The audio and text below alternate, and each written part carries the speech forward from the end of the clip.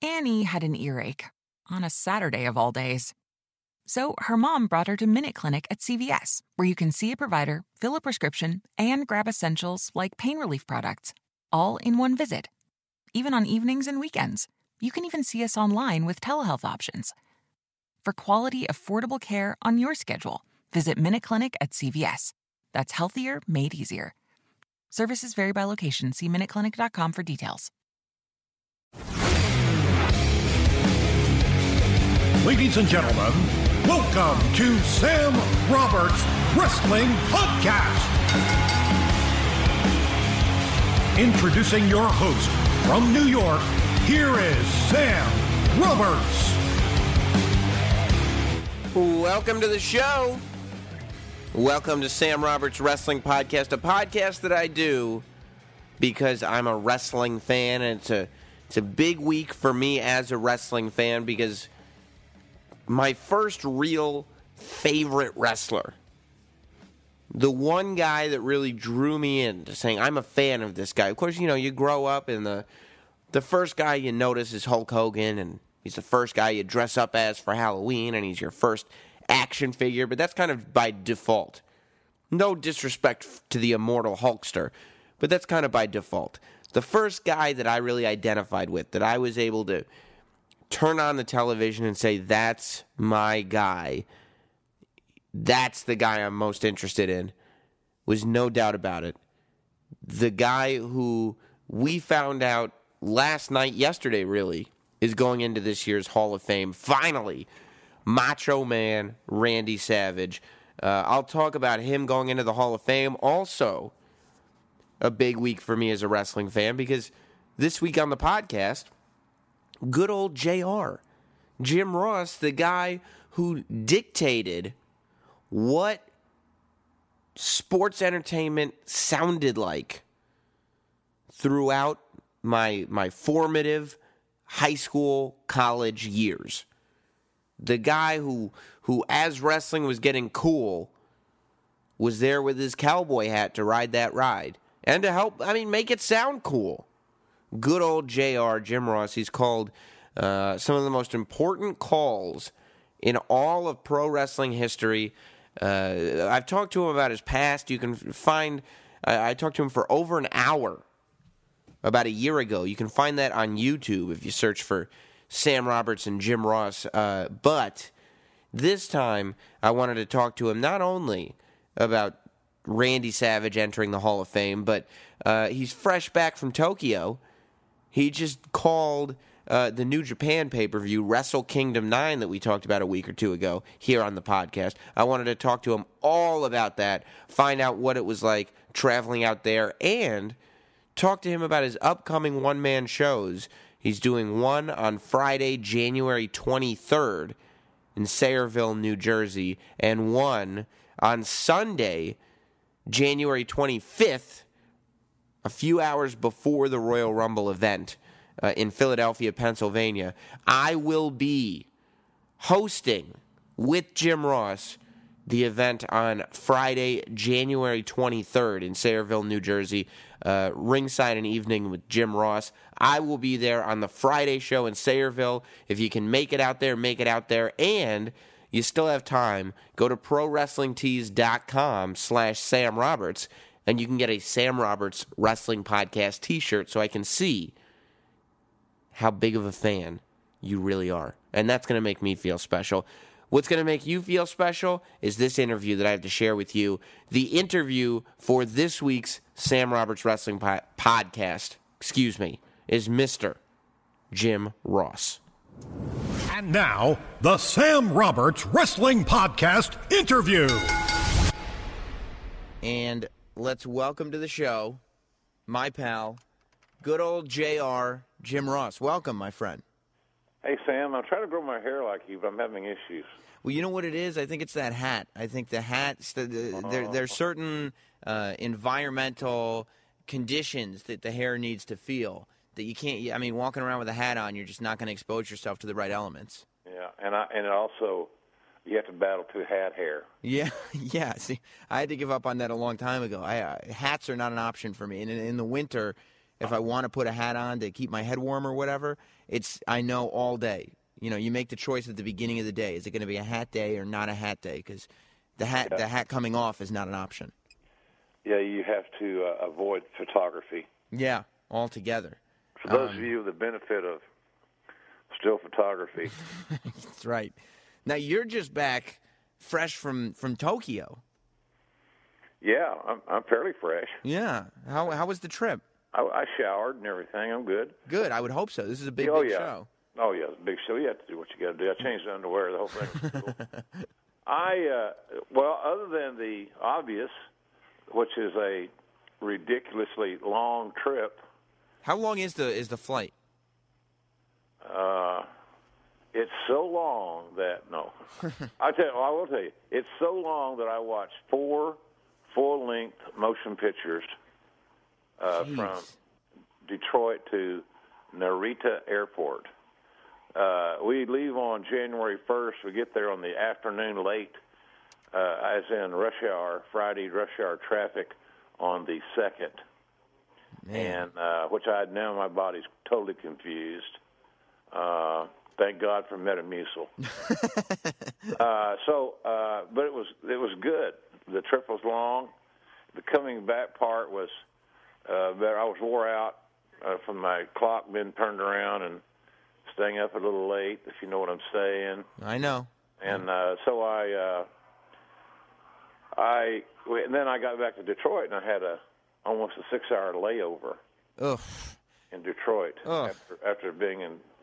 After missing all the New Year's Day bowl games, after missing my birthday, after doing that show in the Tokyo Dome, I get back, and what's waiting? Almost a 6-hour layover. And you just, in one wrestling trip, remember everything you hated about traveling for wrestling. Correctamundo. That's it. It's just all. It's like God shined down on you. This is why you don't do this anymore. Yeah, it was a tap on the shoulder. That you really want to do this? Yeah. You want to really get on more planes with screaming children and bitchy passengers? Yeah. And aloof flight attendants? No. So, but at the end of the day, the trip was great. I had a lot of fun. Who do you hang out with over there? Because it's not, I feel like a lot of your other wrestling trips, it'd be almost like a reunion of sorts. But aside from, I guess, Matt Stryker, who you would have known, who do you know that's over there? Well, I know the Jarretts. Right. Who Jeff Jarrett hired me to do this gig, and his wife, who was formerly, when I met her the first time, she was Mrs. Kurt Angle. So I knew she's from Pittsburgh, my wife's hometown. Mm. So there's a little connection there. I knew AJ Styles, Doc Gallows, a lot of the American kids that were there I've met or bumped into, back in the day or even recently at things. Some of the wrestlers have come to some of my shows that you and I are doing, right? Which was cool because they were like giggling like kids, some of the stuff that they heard, and so that was good. So that's about it. You hang with the people you can communicate with. The Tokyo Dome Hotel is. I mean, we walked to the venue, so it was really cool, and it's like right there in this plaza. Nice hotel. The highlight of the entire day, and I would have never done that. This would not be on my agenda in America, and that is getting up ridiculously early to go eat breakfast because I had no idea what time it was, really. So the Japanese-American traditional breakfast buffet was kind of the highlight of the day, and then all of a sudden you look around and it's only 7:15 in the morning. You wonder, okay, well now what are we doing the rest of the day? Right, you got hours to kill. You can't go out drinking yet. No, you got a 4-hour show to call. You'd stay at the buffet, and this is really going to be telling. But you'd sit down in this massive restaurant for maybe 2 or 3 hours, because that's where you'd see everybody that was staying in the hotel would come through there at some point to have breakfast. They were on the same timeline as me. Hey, you get up, you wake up, you're not sure what time it is, so we can go down and have the free breakfast buffet. Right. So I didn't see any historical, monuments or buildings or anything like that. But I do know where the omelet station is, right. Tokyo Dome Hotel. You didn't even think to yourself for a second, maybe I should just go for a walk. I can walk around Tokyo a little bit. I got hours to see the sights. Instead, you just go, I'm just going to sit here and wait. Well, kind of. I realized that the early morning of the Saturday morning. Right. I think it was Saturday. It was my birthday, January 3rd. I have my normal 6 a.m. I'm a wide awake buffet trip, and then I went for a walk because I realized that I didn't bring my belt or my suspenders. So I am now wandering around to this mall, and I finally found a Starbucks where a couple of people spoke English. Uh-huh. So I go in and get a cup of coffee, and I said, "Please tell me you speak English." And she spoke perfect English, better than me, which doesn't sound a lot, but better than I. Yeah, because I remember going into what they're called bodegas here in New York with you at one point, and you couldn't understand what the guy was talking to you here in New York. So I can't imagine trying to figure out what they're saying to you in Japan. And you'd think I would have got the northeastern accent better after living there a decade or more in Connecticut. But in Connecticut, everybody talks like like Thurston Howell III. It's a whole different deal. They talk with their teeth together, and it's a lovey, it's me. It's just it's a different deal. Yeah. But I finally find a Japanese person speaks very good English, working at Starbucks, and I told her my dilemma. I need to buy a belt or a pair of suspenders. So she actually got it and gave me directions to walk to the store. But when I get in the store, it's a different deal. Yeah. They don't speak any English. I'm trying to explain belt, and suspenders was out of the question. And so the guy's looking at me like I just got to release some home. He says, you don't get it. And he thinks he's going to be able to get rid of me real easy. I needed a damn belt, bro. So I grabbed him. I didn't grab him. I put my hands on him.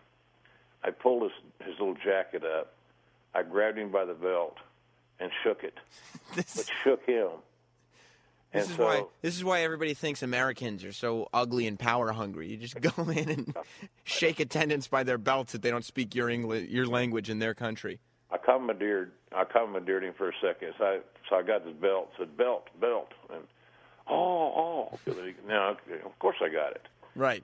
So then he started laughing, and I of course laughed because I didn't want to get charged for assault or whatever. How great would that have been, though, if it was just Stryker calling the show by himself and we find out that you're stuck in a Japanese prison? Yeah. Oh, yeah. Because hilarious. Because you grabbed a guy by his pants in the store. Yeah. Where's JR? Well, I don't know, but I would bet you he's sleeping on his back. So I get my belt, and lo and behold, I walk around the counter, and there are a huge supply of suspenders. So I hit the mother load. There it was. And that was really a highlight of my day. I took a walk. I got a Starbucks, and I found suspenders in Tokyo. I love your one trip into Tokyo. You're like, oh, I need to get something to eat. Starbucks. Starbucks is where I'll go to get some of the local flavor. Yeah. So well, it was what I knew. Yeah. And I paid with a credit card, so I don't have any idea what the cup of coffee was. Could have been $12, $15 for all I know. I got my coffee, I got my directions, I got my belt, suspenders, my pants stayed up. It was all cool. Look, I'm with you as far as familiarity goes. I work in New York City, and my lunch spot is Wendy's. I know it. It's familiar. It's where you go. That's right. One of the observations that a lot of people had listening to the pay-per-view is that you and Matt Stryker seemed happier than people are used to. I didn't really I honestly didn't sense happiness, but I sensed a very big difference. I felt like there was a huge difference in the fact that it was maybe the first time a lot of wrestling fans in the last 10 years anyway are hearing Jim Ross and Matt Striker without a producer in their ear.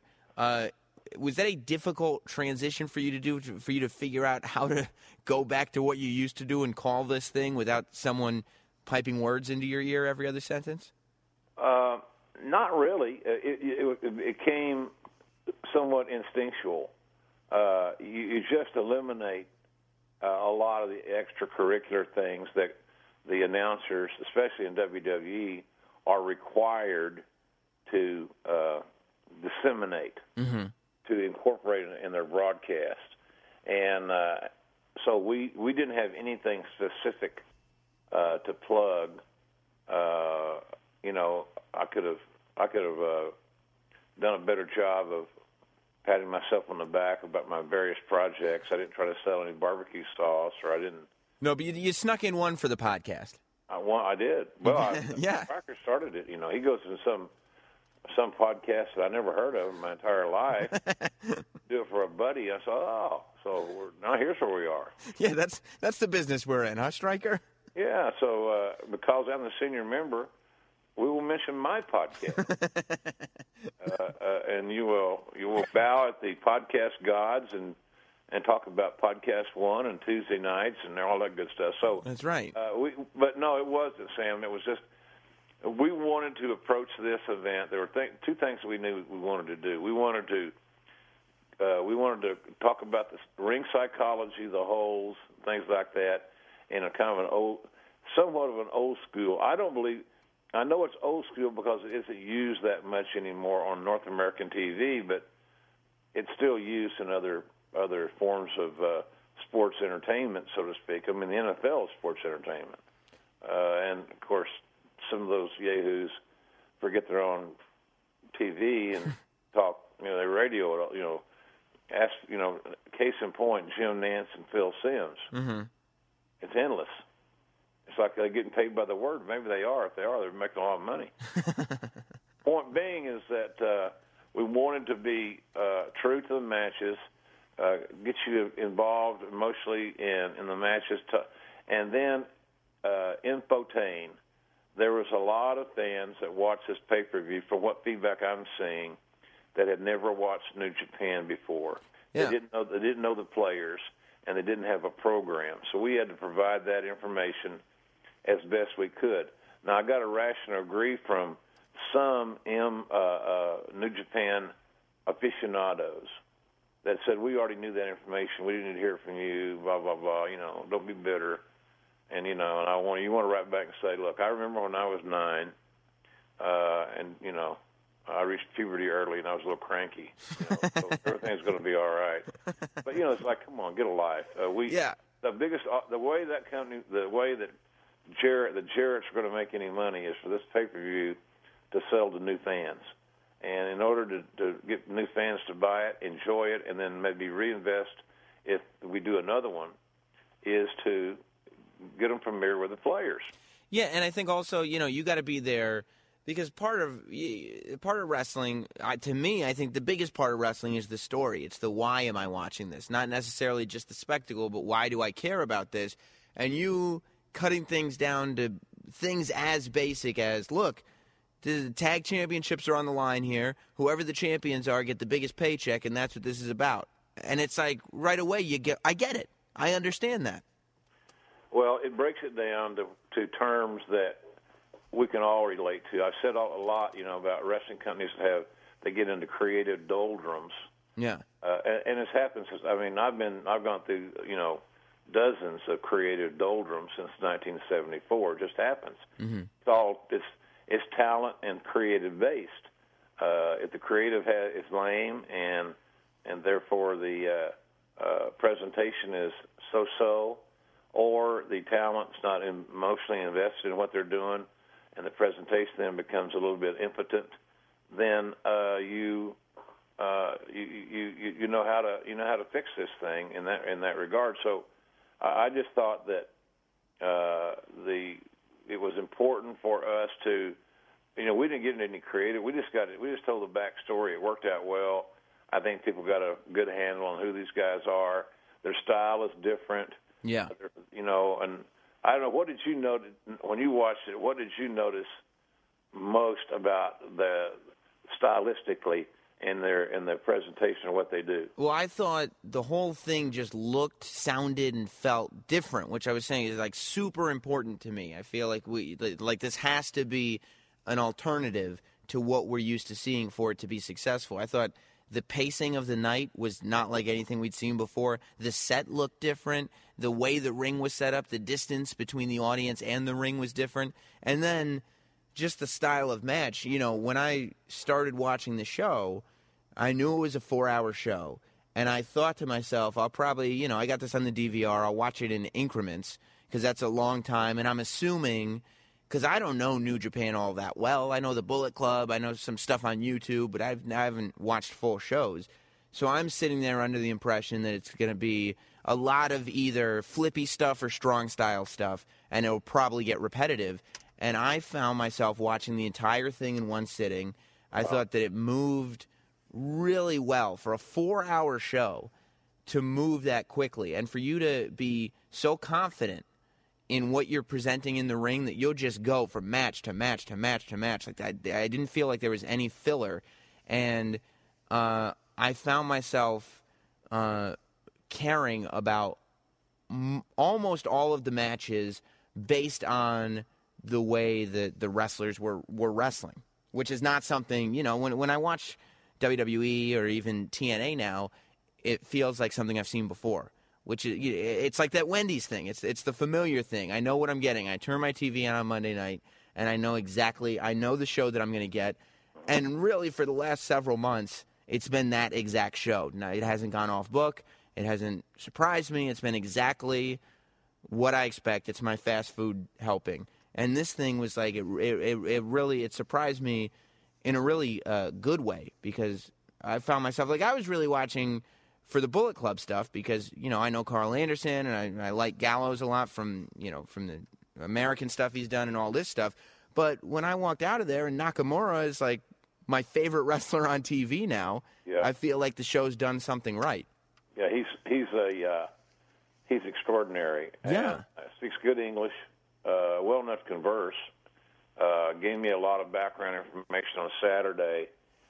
You know, the irony is that these guys are a certain age, and I forget that, you know, I've been doing this for 40 years. Right. And a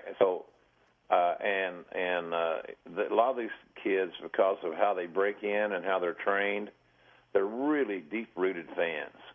So with that said, they have done all they can to outsource non-Japanese content.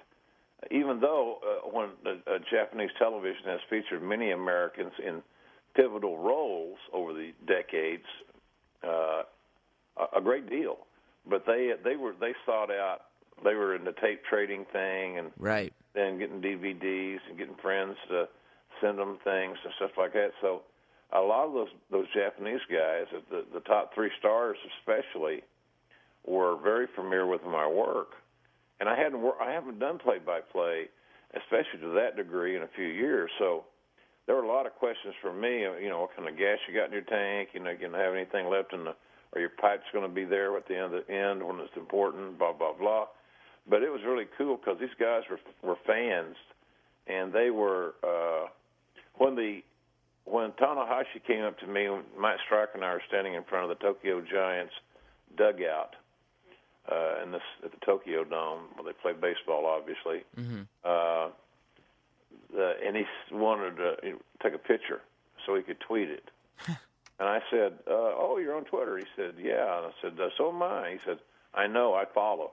I thought that was kind of cool. You know, that social media thing that really does work. It really gets up there. So, I got a chance to talk with him and Nakamura, who I think is just fascinating. He's the most fascinating wrestler that I've seen in a long time. Let's just put it that way. I don't know what a date, but a long time. Yeah, I mean, I felt like his style made you want to. There's something about him aesthetically that he knows how to command attention. Like, you want to watch that guy, and then you watch him in the ring, and he's one of the most believable guys that you've ever seen. Yeah, You know, he was telling me that as a kid, he was one of those MMA, jiu-jitsu, Muay Thai. He took all kinds of fighting disciplines that he learned, and he's had several official MMA fights, and he's done well, but he doesn't want to move to America right now, and he's got this wrestling thing going really well, so he's content with New Japan, and as he should be, because he's one of their top guys. Mm-hmm. Like bread, you got to think. Good yen. Good yen. And a lot of suspenders. Yeah, baby. Hey, so he said that his creative influences were Freddie Mercury and Michael Jackson. So when I saw him on YouTube, and you see how he would prance or strut to the ring, yeah, I'm thinking, now what's this guy's gimmick? Right. Is he like a bisexual wrestler? Right. Is he a gay wrestler? Is he, not that there's anything wrong with that, Sam. No, but we have Goldust in the States. Is that what is he an early 90s Goldust? I don't know. He's bizarre, and he gets everybody to look at him and to pay attention to him. His entrance, if you watch, I watched it last night, as a matter of fact. His entrance, if it had been shot better, where they always kept you always want to have that quick cover shot to the guy's face, but they missed some things on his entrance that were just priceless. And he did a little strut and a little dance, and he imitates Freddie Mercury, who some people listening to this will have no clue as to who that is. But look up Freddie Mercury on Google. Google it, kids. Yeah.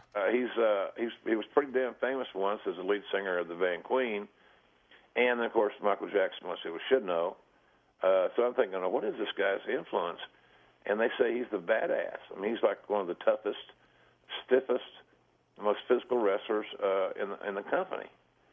So he makes a big change on that thing. So, but he's absolutely amazing. His facial expressions, yeah, his body English. He is a true artisan. And a lot of American guys that are working now, I'm talking about in every company at every level, could have learned a hell of a lot by watching these guys wrestle, because they do some subtle things that are very simple, that are very, very poignant and important to the match getting over. Is there any part of you that's still that guy searching for talent, that talent scout that's watching this show, kind of figuring out who would work in the WWE? Absolutely. Yeah, you can't. It's an internal thing. It's like your internal clock. Yeah. I watched the Okada kid, the blonde kid that worked in the last match against Tanahashi. Uh-huh. He's 27 years old. He's 6'3". He's about 225. I think if WWE had him, for example, in their development center where they could help him with his nutrition and with his strength and conditioning program that they have there, he could be a 6'3", 245-pound, young, not even under 30 star. He speaks enough English that he has a foundation to learn it better. But he's been in the business 11 years, and he's only 27. So he was one of those kids that came out of school and somehow got into the dojo as a little pup and has just grown up with that company. I mean, literally. He's got his driver's license. You think about a kid now that's 16 to get their driver's license or their learner's permit. Mm-hmm. This guy's living with hardened men in a warehouse like Jim, doing janitorial work in between wrestling practice sessions. And there's a difference in when you get to that level to where you're brought up to the main roster, the things that you've endured to get there are so much different than what the guys endure here without the wrestling territories and the travel and the low pay and the cheap hotels and all that stuff back in the day that they did. So there's a whole different culture and a mindset, and that's why they're so respectful. And they're fun to watch. They're fun to be around. Man, they are intense dudes. Is it difficult, do you think, for guys who have come up like that to enter into like WWE's developmental center and to now be put on par with other guys who haven't been brought up like that? Do you think that you end up developing chip on your shoulder that may not be the best thing, or is it a good thing? No, I think it's a good thing, Sam. I think that they know that they've already gone through the worst. There's nothing that can happen in the WWE Developmental Center that's going to supersede what many of them have endured living in the dojo and graduating from that entity. So, and I think that their challenges are language issues, kind of stylizing it to the American style, which I think to some degree is a mistake, because if you don't want to train the uniqueness out of them, and the last thing that WWE, for example, needs is for a bunch of same trained guys that have the same tendencies, the same look, the same technique. You lose your uniqueness, and then it's harder to gain the attention of the audience because they've seen someone like you earlier in a card or last week or whatever. So I think that they bring some uniqueness in, and you don't want them to be so. And this is not a negative. It's just the way that it is, in my views. It's a little bit of NBA-ish. You don't want to take the street ball completely away from the kids that come out of college after 1 year. You want them to still be young and athletic and encouraged to be athletic and run and play great defense and all this stuff. You don't want them to become institutionalized too quickly. So use their natural feel of the game and their skills under control, but to be unique, to be a playmaker. And these guys have got some real playmakers. I think that Nakamura, Okada, and Tanahashi would all do well in WWE. But if I had to pick one guy, I'd go with the 27-year-old because the obvious fact that he's got more years left. Right. And he's young, and he can be trained and molded to do some things Americanized, but to not lose his identity. Now, Nakamura is the kind of guy that if you put him with a guy like Paul Heyman and let Heyman tell the story and maybe do some vignettes in New York and the Japanese part of town and the Asian culture and things of that nature, then I think, or he could speak a little English, but Heyman could basically talk for him. Then he could do all of his things, and Heyman could describe who he's a killer, he's a Renaissance man, he's this, he's that. He could probably become one of the great heels in WWE at this stage of his game because he's trained in MMA in San Jose. He spent a lot of time in the States, and so it's not all foreign to him.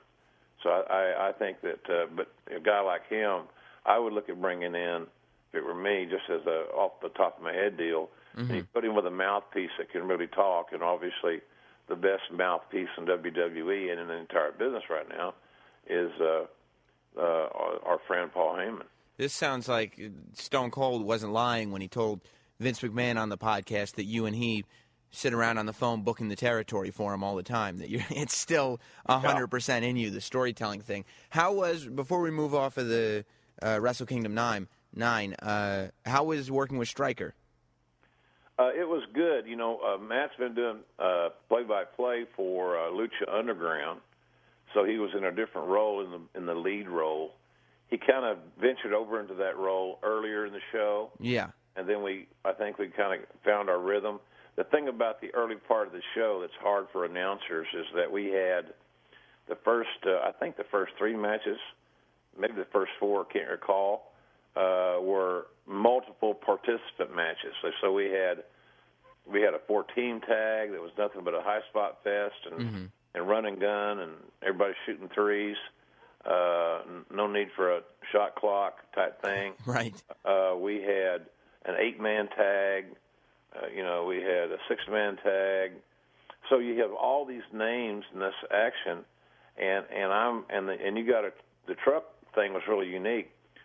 Once we sat down at about 30 minutes before the show started, we never heard a word from anybody in our headset. We were not counted on the air. Wow. We were not counted to the video packages. We were not counted off the air.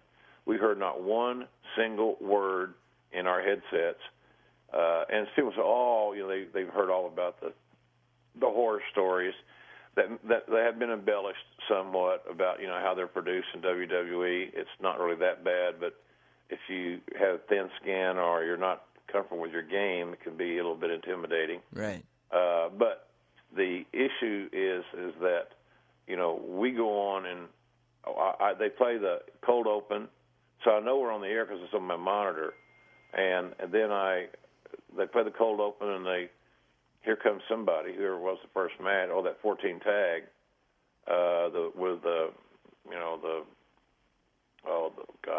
kids, that look like the Hardys to me. The Bucks? Yeah, the Bucks, the young Bucks. They were really good too. Yeah. Good kids, good-hearted. But all those guys that was a good match, and so here they come. So I start. Right. Let's go. I go, we might as well go, because I think we're on the air. I glanced over, and the Japanese guys are already in hysterics. So on the entrance of the first match, so I said, okay, I think we're on. So I go. Then they had 3 VTR packages. They give us formats earlier in the day, and they're all in one sheet, one big long sheet, and it's all in Japanese. Right. I said, this is not going to work for me. I'm sorry. So I was trying to get somebody either just write me down a lineup. So they printed a format, a run sheet with English language, but we still got no count. So we knew the packages existed, the history packages, like the Nakamura package, talking about his match. But we didn't know when they were going to them. They never count us down, package in 10, 9, whatever, nothing. So we got lucky on those. Stryker talked over a little bit of one, but not before the talent started talking, so we didn't really screw that up too badly. And it would have been his fault anyway. We didn't know this was coming. And then going off the air, no one told me going off the air that their champion, Tanahashi, is going to go back up to the stage from the ring, which is like a mile away, and they were going to blow off this big pyro thing. But hell, I've already signed off. But somebody said, well, it wasn't. It was kind of unique because you signed off, and then you laid out, and then they showed the pyro. Right. So it kind of worked out okay. But it was the first time we're out there for 4.5 hours. We heard not one thing in our headset but each other. Man. So we went from one extreme in a sense to another, and so it was just, we knew we had no commercial breaks to hit because it's a pay-per-view. Right. So we just kept on trucking, man, and it was an adventure. I'm telling you, it was an adventure. My audio guy sat right beside me. I don't know why, because he didn't speak English. And my Japanese, not so good. Not so good. Everybody I talk to, you speak English, and they put their fingers together, thumb and index finger, about an inch apart, a little bit. Right. No, you don't. No, you don't. No. No English. No Inglés. Well, let me ask you, while I've got you, about probably the biggest story today that's in professional wrestling, and that's Randy Savage finally going into the Hall of Fame. Mm-hmm. What do you think? Is this a long time coming? I mean, it's kind of an obvious choice. Yeah. Really, I guess, is this the last sort of sacred cow? Is there another? We've got Hogan, we've got Warrior, we've got Randy Savage, we've got Superstar Billy Graham, Superfly. Like, is there anybody left after Savage? Well, for some people there are, because I get after the Hall of Fame is concluded, every WrestleMania, I'll start getting tweets about next year. Mm-hmm. And I have nothing to do with this year, much less. I don't think my status is going to change where I'm going to be, on the voting committee for the WWE Hall of Fame. You'll be lucky if they let you keep your ring. Yeah. Oh, yeah. The rings. Yeah, that's right. That's good. That is funny. You can't have my ring. Yeah, it's staying here. Yeah, it's my ring. So I can see myself putting it in my mouth and swallowing my ring. Now go find it. Yeah. It's yours if you can find it with your fingers. Yeah, follow me around for a few hours. Yeah. You'll find it. Some people will say others. There's a lot of others. I can give you names. Rick Rude, Big Boss Man. But what about in terms of those headline draws? Like the last several years, there's always kind of been one real headliner, and as big of a deal as Razor Ramon and everybody that went in last year. Yeah. Ultimate Warrior's the headliner. This year, Macho Man, whoever else goes in is going to be the headliner. Aside from, The Undertaker and maybe Triple H, I guess, what are there any headliners left? Good question. There's got to be somebody that they can create the perception of a headliner by familiarizing the audience with that person's success or track record. It's ironic that I don't see anybody being a headliner above Savage. Right. That question is clearly answered. No, he's going to be the head. I would say, I don't know this. I'm guessing. How do you get bigger than Randy Savage on who's alive? And the negative of this whole deal, unfortunately, is that Randy's passed away, and he's people are saying, well, that was all I heard yesterday. I heard it.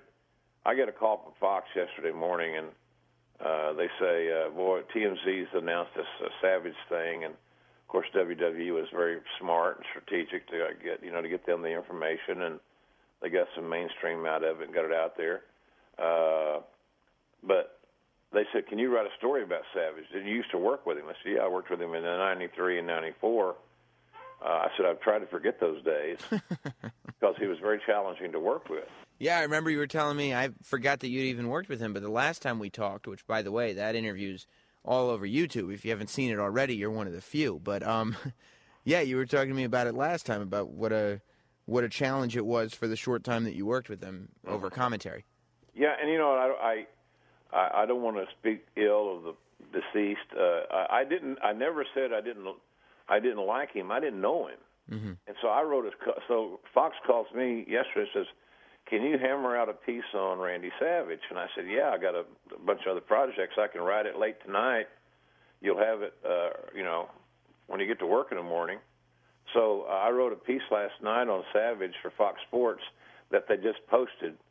So on foxsports.com, and I sent the link out on Twitter at JRSBBQ. If you see it, maybe you can retweet it as well. Absolutely. But I explained, my relationship with Randy, and the fact that, when I first met him was at WrestleMania 9, he wouldn't even speak to me because Gorilla Monsoon was the schedule to do the play-by-play for WrestleMania 9. It was going to be my first day at the job, but then it changed to be, come out and observe. Then it was, well, we're going to have you do play-by-play. So my first live gig in WWE was play-by-play guy in a three-man booth outdoors at Caesar's Palace with Randy and Bobby the Brain Heenan.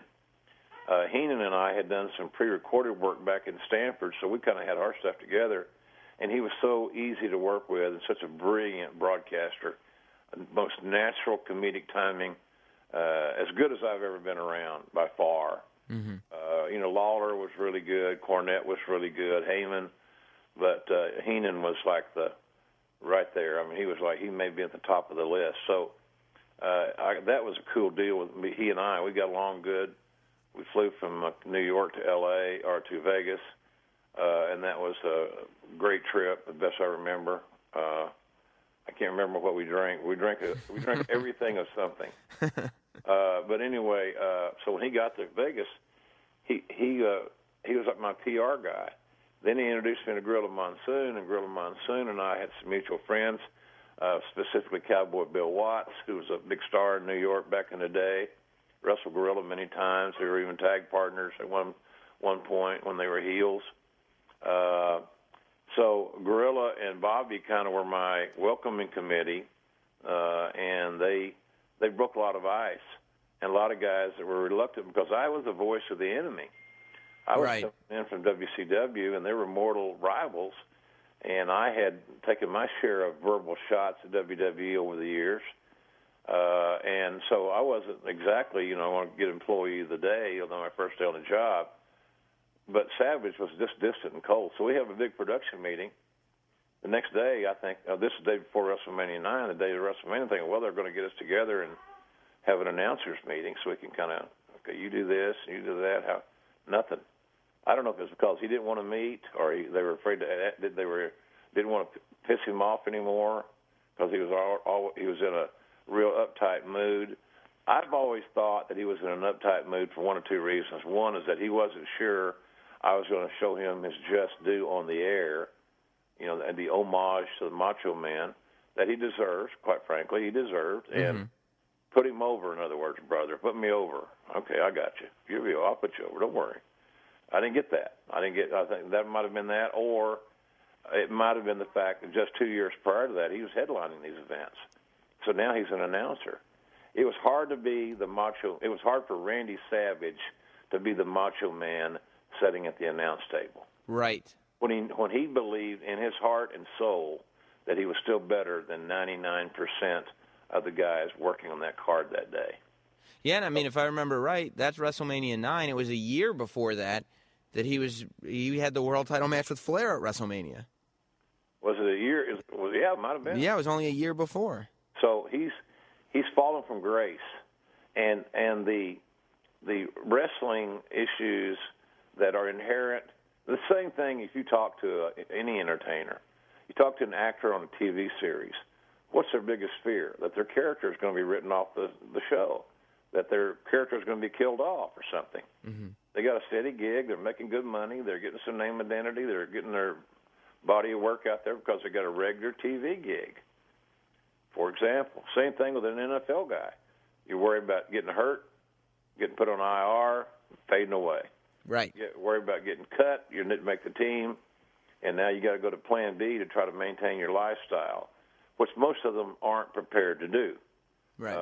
So the wrestlers, you add the fact that the toll it takes on your body from a non-off-season business, and then all those other paranoias and insecurities. Well, Randy was just, his personality was just exasperated. He was always concerned about stuff. He always seemingly thought that there was a conspiracy here or conspiracy there and whatever. So he was very hard to get to know. And I didn't know in that three-man booth, we're outside. There's a glare in our monitors. We can't hardly see our monitors, so we got to describe what we can't see, which is challenging. And I never knew when he he wanted in or he had something or not. And, if you went with him with a question and it wasn't what he wanted to answer, he'd look at you like he was going to kill you in about 30 seconds. So then you get reluctant to even, throw in the ball. Right. So, okay, I don't know what I'm supposed to do. So then the show became a lot about Heenan because Heenan was ready for anything at any time. And Randy felt a little bit left out, and you get him back involved, and then it was like you were trying too hard. It was just a hell of a day, and I was jacked because it was my first WWE gig, and it was WrestleMania, for God's sakes. Right. I've been in business 19 years, Sam. When I got to Vegas in '93 for that show, well, so we just never did click in that regard. I mean, there was never any big blow-ups or anything, but here's an example. He and I both lived in Stamford, and in '93 and '94. And we would work together on shows, like we did some Raws together, he and I, back in the days. I think that's '94 was when Vince had his issues with the feds. Right.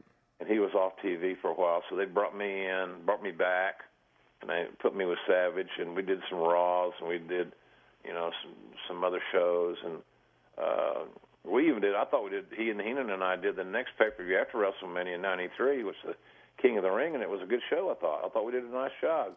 But, man, he was just distant and cold. Heenan said the same. Heenan didn't hang around him either. No one really hung around him. He was a real lone wolf in a lot of ways. Well, I'm going to go back and watch WrestleMania 9 now, and in the context of all that, I think it's going to be an interesting watch. Listen, I want to let you get back. I could talk to you all afternoon, but I want to let you get back to your life. Let's let the people know where they can get your podcasts if they don't know already, and Of course, and I'll talk about this a little more after the interview, but let's inform the people, too, of the gig that we have coming up together, you and I. That's going to be good. I'm really excited about this opportunity. I hope we have people there. If not, you and I will entertain each other. That's right. Friday night, January 23rd. That's the Friday night prior to the Royal Rumble in Philadelphia that WWE is holding, obviously. Mm-hmm. Friday night, January 23rd, you and I will be in Sayersville, New Jersey. That's right. At the Starland Ballroom. Pretty famous venue for what I'm told back in the day. But in any event, the tickets, that event is going to start at 8 o'clock. It's called Ringside with Jim Ross. It should be called Ringside with Sam Roberts and Jim Ross. And you and I are going to tag team through this endeavor. The VIP meet and greet start at 6 o'clock in Sayersville, and then our show will start at 8 o'clock. And it basically is going to be a little back and forth with you and I, and a little monologue type thing. Just have some fun in the beginning, and then we're going to turn it over to then Sam is going to get amongst the people. That's right. And he's going to Phil Donahue it, so somebody said, what the hell is that? Yeah.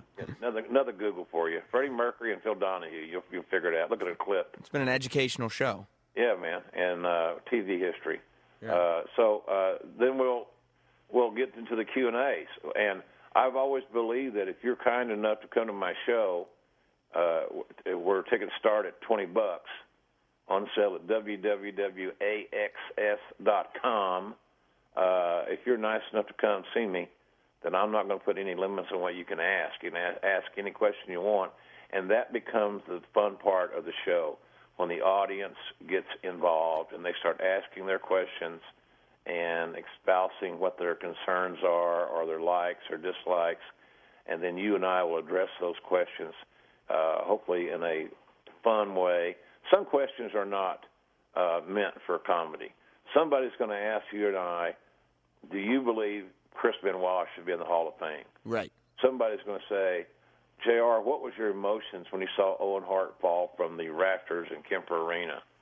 I've done these too many times. You're going to get some of those questions. Some people just love to talk about tragedy, catastrophe. So we'll work our way through those choppy waters and have some fun.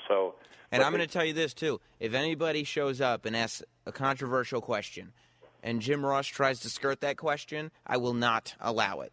That's right. That question, everything's going to be answered. I'm going to ensure it. I'm like the enforcer referee. You're right. You're the man, and I respect the officials. That's right. And now, don't wear a striped shirt, for God's sake. All right. Well, plan B then. Hey, look, if you wear a striped shirt, you got to wear a sleeveless striped shirt, like the wrestlers do on television. Yeah, and I'm going to wear those little 1997 Shawn Michaels shorts with it, those tiny ones. Don't forget to put the two socks up front. I won't. But that's going to be our deal. It's a Royal Rumble weekend, Friday night in Sayersville at the Starland Ballroom.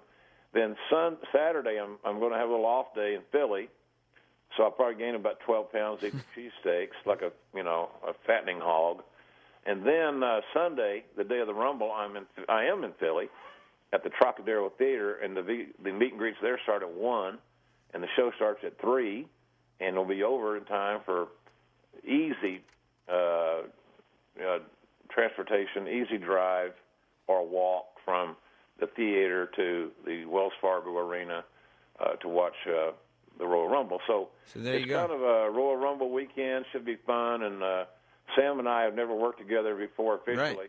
Right. So we may find ourselves, we may hit on a gold mine. I hope so. Everybody's got to be there in person. It's going to be history in Sayersville there on Friday, and then on Sunday. The Philly date, of course, JRSBBQ on Twitter, and the Ross Report, one of the finest podcasts anywhere. You can get that on iTunes and podcast1.com. Interesting story this week on the podcast. I'm talking to a guy that a lot of wrestling fans will not know.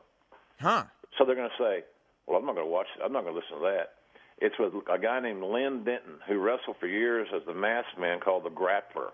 He was a really, really good, probably the most underrated masked wrestler that I've ever been around.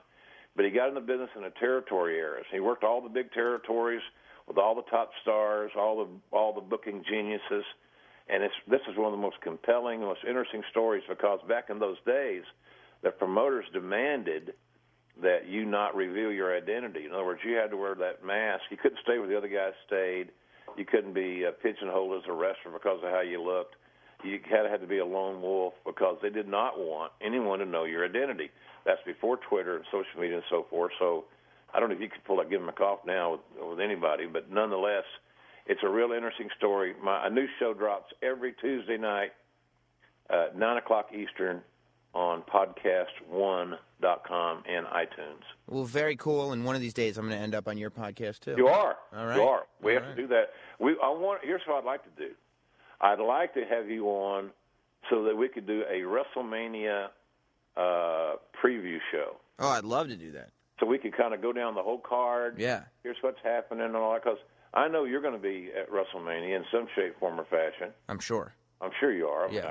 How could they do it without you? I don't think they could. And but I'm looking at doing one of my shows in that weekend as well. So, I want to think about that little deal, because I know you don't need the cash, but still, you could donate it to charity for the thousands upon thousands that you would make on this show. Yeah, well, and I got a couple charities in mind, so. I'm sure you do. And think of the Wendy's. Yeah. It could almost be a year's supply of Wendy's for you. That's exactly right.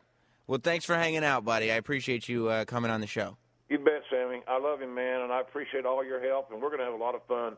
Hey, if nothing else, like I said, we're going to have a lot of fun. But tickets are still available, www.axs.com, and that's the last shilling thing I'm going to say, except that I'm very excited about seeing you, and we're going to have a blast. All right, man. I'll see you then.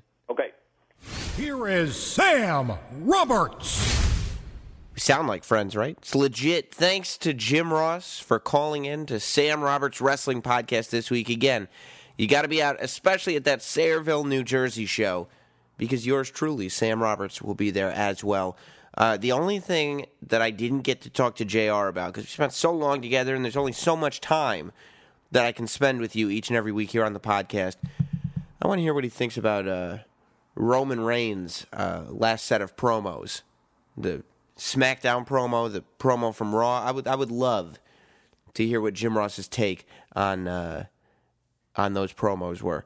I could tell you my take. Jim Ross, Hall of Fame broadcaster. I could tell you about the Hall of Fame. There's a lot to talk about today. I've only got a couple minutes here on the State of Wrestling. It's now time for this week's State of Wrestling. Well, to survive in a world of Hulk Hogan's, of Ultimate Warriors, of Ric Flair's, of every major name, the names that I mention and the names from that era are not so much sports entertainers, but they're all icons. They are larger than life. They're these superhero, images of superheroes are what comes to mind when I start bringing up these names. To survive in that jungle, and not only survive, but come out as one of the main dudes, retain your status as one of the lions in that jungle, is something that almost nobody could pull off. But you know who could? Randy Macho Man Savage, the newest inductee into the WWE Hall of Fame. It was good timing to announce that the Macho Man was finally going into this year's Hall of Fame a few hours before tickets to the Hall of Fame ceremony went on sale. But nevertheless, no matter how you got there, I'm happy he's in. A lot of people are upset that it took this long for Randy Savage to enter into the Hall of Fame. Look, he got there, okay?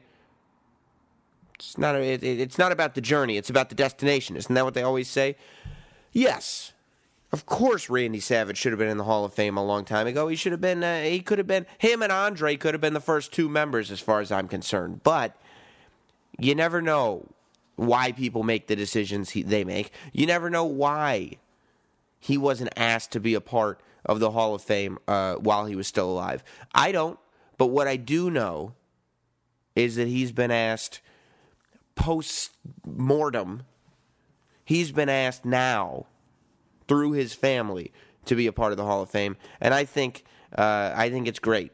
I think it really completes the Hall of Fame. But I mean, you heard JR when I was talking to him earlier. Where do you go from here? Randy Macho Man Savage is in the Hall of Fame. Aside from Undertaker, I would predict the Undertaker will go in the Hall of Fame next year.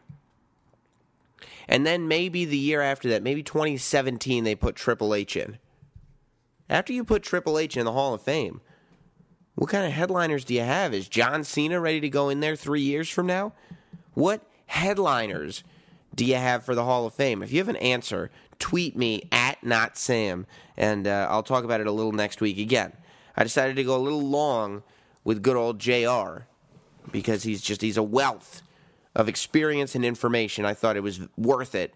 So not a ton of time for the state of wrestling, but I am ecstatic that Macho Man is going in to the Hall of Fame this year. I think it's a long time coming, but I think it's a very, very good thing. I'm surprised that Hulk Hogan is the guy who's inducting him.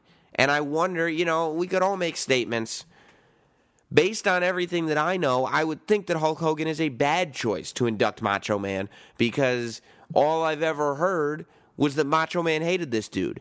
But at the same time, I've never talked to Macho Man Randy Savage. All my interactions with Macho Man have been while he's on television and I'm sitting on my couch pretending to have a conversation with this bearded man that was only going on in my head. So I don't know, but it seems like an odd choice for somebody that was so publicly at war for so long with the Hulkster. I would assume that Lanny Poffo is going to accept for Randy Savage, and that's why he couldn't induct him. But you'd think even having Diamond Dallas Page induct him, maybe Ric Flair could induct Randy Savage. I don't know who this guy's friends were. I know he hung out with the Ron and Fez show in Florida many, many years ago. Maybe have Ron Bennington from the Ron and Fez radio show induct Randy Savage. I got photos of yours truly, Sam Roberts, in 4th grade, dressed up as Macho Man Randy Savage. I'd love to induct the guy. Randy Macho Man Savage is the name. Anytime anybody asks me, Sam, you've interviewed every wrestler imaginable. You just had JR on the podcast. I want to know more about his career, though. I'll tell him. Go to YouTube. You can find the last time I interviewed JR, which was my first interview with him. Well, I mean, not the last. You find my in-studio interview with JR. It was the first time I interviewed him, and we got to everything. It's over an hour long. It's on YouTube. I would recommend it. People say, who's the one wrestler that you have not gotten to interview that you would like to? Randy Savage. He's the guy. I'll never get to, obviously, but he is the guy. The Undertaker, if you want to talk living, it's The Undertaker. But if you want to say, who is your all-time interview wrestler wish? You're talking wish, so I can live in a world of fantasy, and it's Macho Man Randy Savage. There's nobody I would rather talk to than that guy. Rest in peace, Randy. Also, speaking of rest in peace, I want to say rest in peace to the ECW Zombie. You guys remember, most of you will remember the ECW Zombie from his brief appearance on WWE's ECW show on Sci-Fi. He came out as a zombie and just had the Sandman cane him. But he made a career for himself after that, wrestling on the independent circuit as a zombie. I had him up at Sirius XM on my radio show many, many times. At one time, he kicked down the door for the 60s on 6 at Sirius XM, and he put legendary New York DJ Cousin Brucey, this guy's got to be in his 70s, he picked him up and put him in a bear hug, unannounced. Okay, Cousin Brucey had no idea what was coming. I could have sworn I was getting fired that day. I thought he was going to kill Cousin Brucey. But the ECW Zombie, we talked many times, texted, phone calls. This was a guy, he loved 3 things. Loved. I tell you, and he talked about it all the time, and he was not shy about telling me how much he loved these 3 things. He loved pro wrestling. He loved the business. Loved wrestling. He was living his dream every time he got in the ring. He loved broadcasting. You talk about living your dream. This was a guy, the things that he would say after I brought him on the show, whether it was to bear hug Cousin Brucey, to sit down and talk about his time as a wrestler, whatever it was, he would never stop thanking me for the times that I invited him on the show, because he loved radio that much. He loved broadcasting, and he loved his young son. And it's a really sad thing that the ECW zombie Tim Arson Roberts, no relation, is no longer with us. So thoughts and prayers go out to the family of the zombie and his beautiful young son. But maybe one day he'll be a headliner in the WWE Hall of Fame. Who knows? I'm going to be happy for this year, hopefully, and I would think that I'll be there in attendance. If I am, maybe I'll do a podcast from the hotel room or something and tell you all about it. Either way, you'll hear about it here on Sam Roberts Wrestling Podcast. By then, I hope you would have a T-shirt. You can get a What's the Haps T-shirt, a Sam Roberts Wrestling Podcast T-shirt, a Not Sam T-shirt. They're all available at ProWrestlingTees.com/Sam Roberts. And you can support the podcast by going to notsam.com, clicking on the podcast link, and go to Amazon.com. Order everything you were going to order at Amazon.com, but do it through that link. That way, a little kickback goes to support this podcast, and I can keep bringing you great guests like Jim Ross this week, Jay Briscoe last week. I mean, who else has been on? Billy Corgan, Carl Anderson, Seth Rollins, Chris Jericho. And we're still new at this, folks. It's only getting better. Thanks for listening, and I'll see you next week here on Sam Roberts Wrestling Podcast. Thanks for listening. Follow at NotSam on Twitter, Instagram, Facebook, and YouTube. And subscribe for free to listen every week to Sam Roberts Wrestling Podcast. Annie had an earache on a Saturday of all days. So her mom brought her to Minute Clinic at CVS, where you can see a provider, fill a prescription, and grab essentials like pain relief products, all in one visit. Even on evenings and weekends. You can even see us online with telehealth options. For quality, affordable care on your schedule, visit Minute Clinic at CVS. That's healthier made easier. Services vary by location. See MinuteClinic.com for details. Whether you're a world-class athlete or a podcaster like me, we all understand the importance of mental and physical well-being and proper recovery for top-notch performance. That's why I'm excited that Unified Healing is sponsoring podcasts on the Blue Wire Network. Unified Healing is a new and super innovative global network of wellness centers powered by Energy Enhancement System, or EE System. If you haven't heard of the EE System yet, then you'll want to listen up. This technology promotes wellness, deep relaxation, purification, and rejuvenation. Wherever you are across the globe, access to a center is easy and affordable. Interested in experiencing the EE System technology for yourself? Go to unifiedhealing.com/bluewire to learn more and find a center near you. That's unified, UNIFYD, healing.com/bluewire. No material or testimonials on the Unified Healing website are intended to be viewed as medical advice or a substitute for professional medical advice, diagnosis, or treatment. Always seek the advice of your physician or other qualified healthcare provider with any questions you may have regarding a medical condition or treatment and before undertaking a new healthcare regimen, including EE System.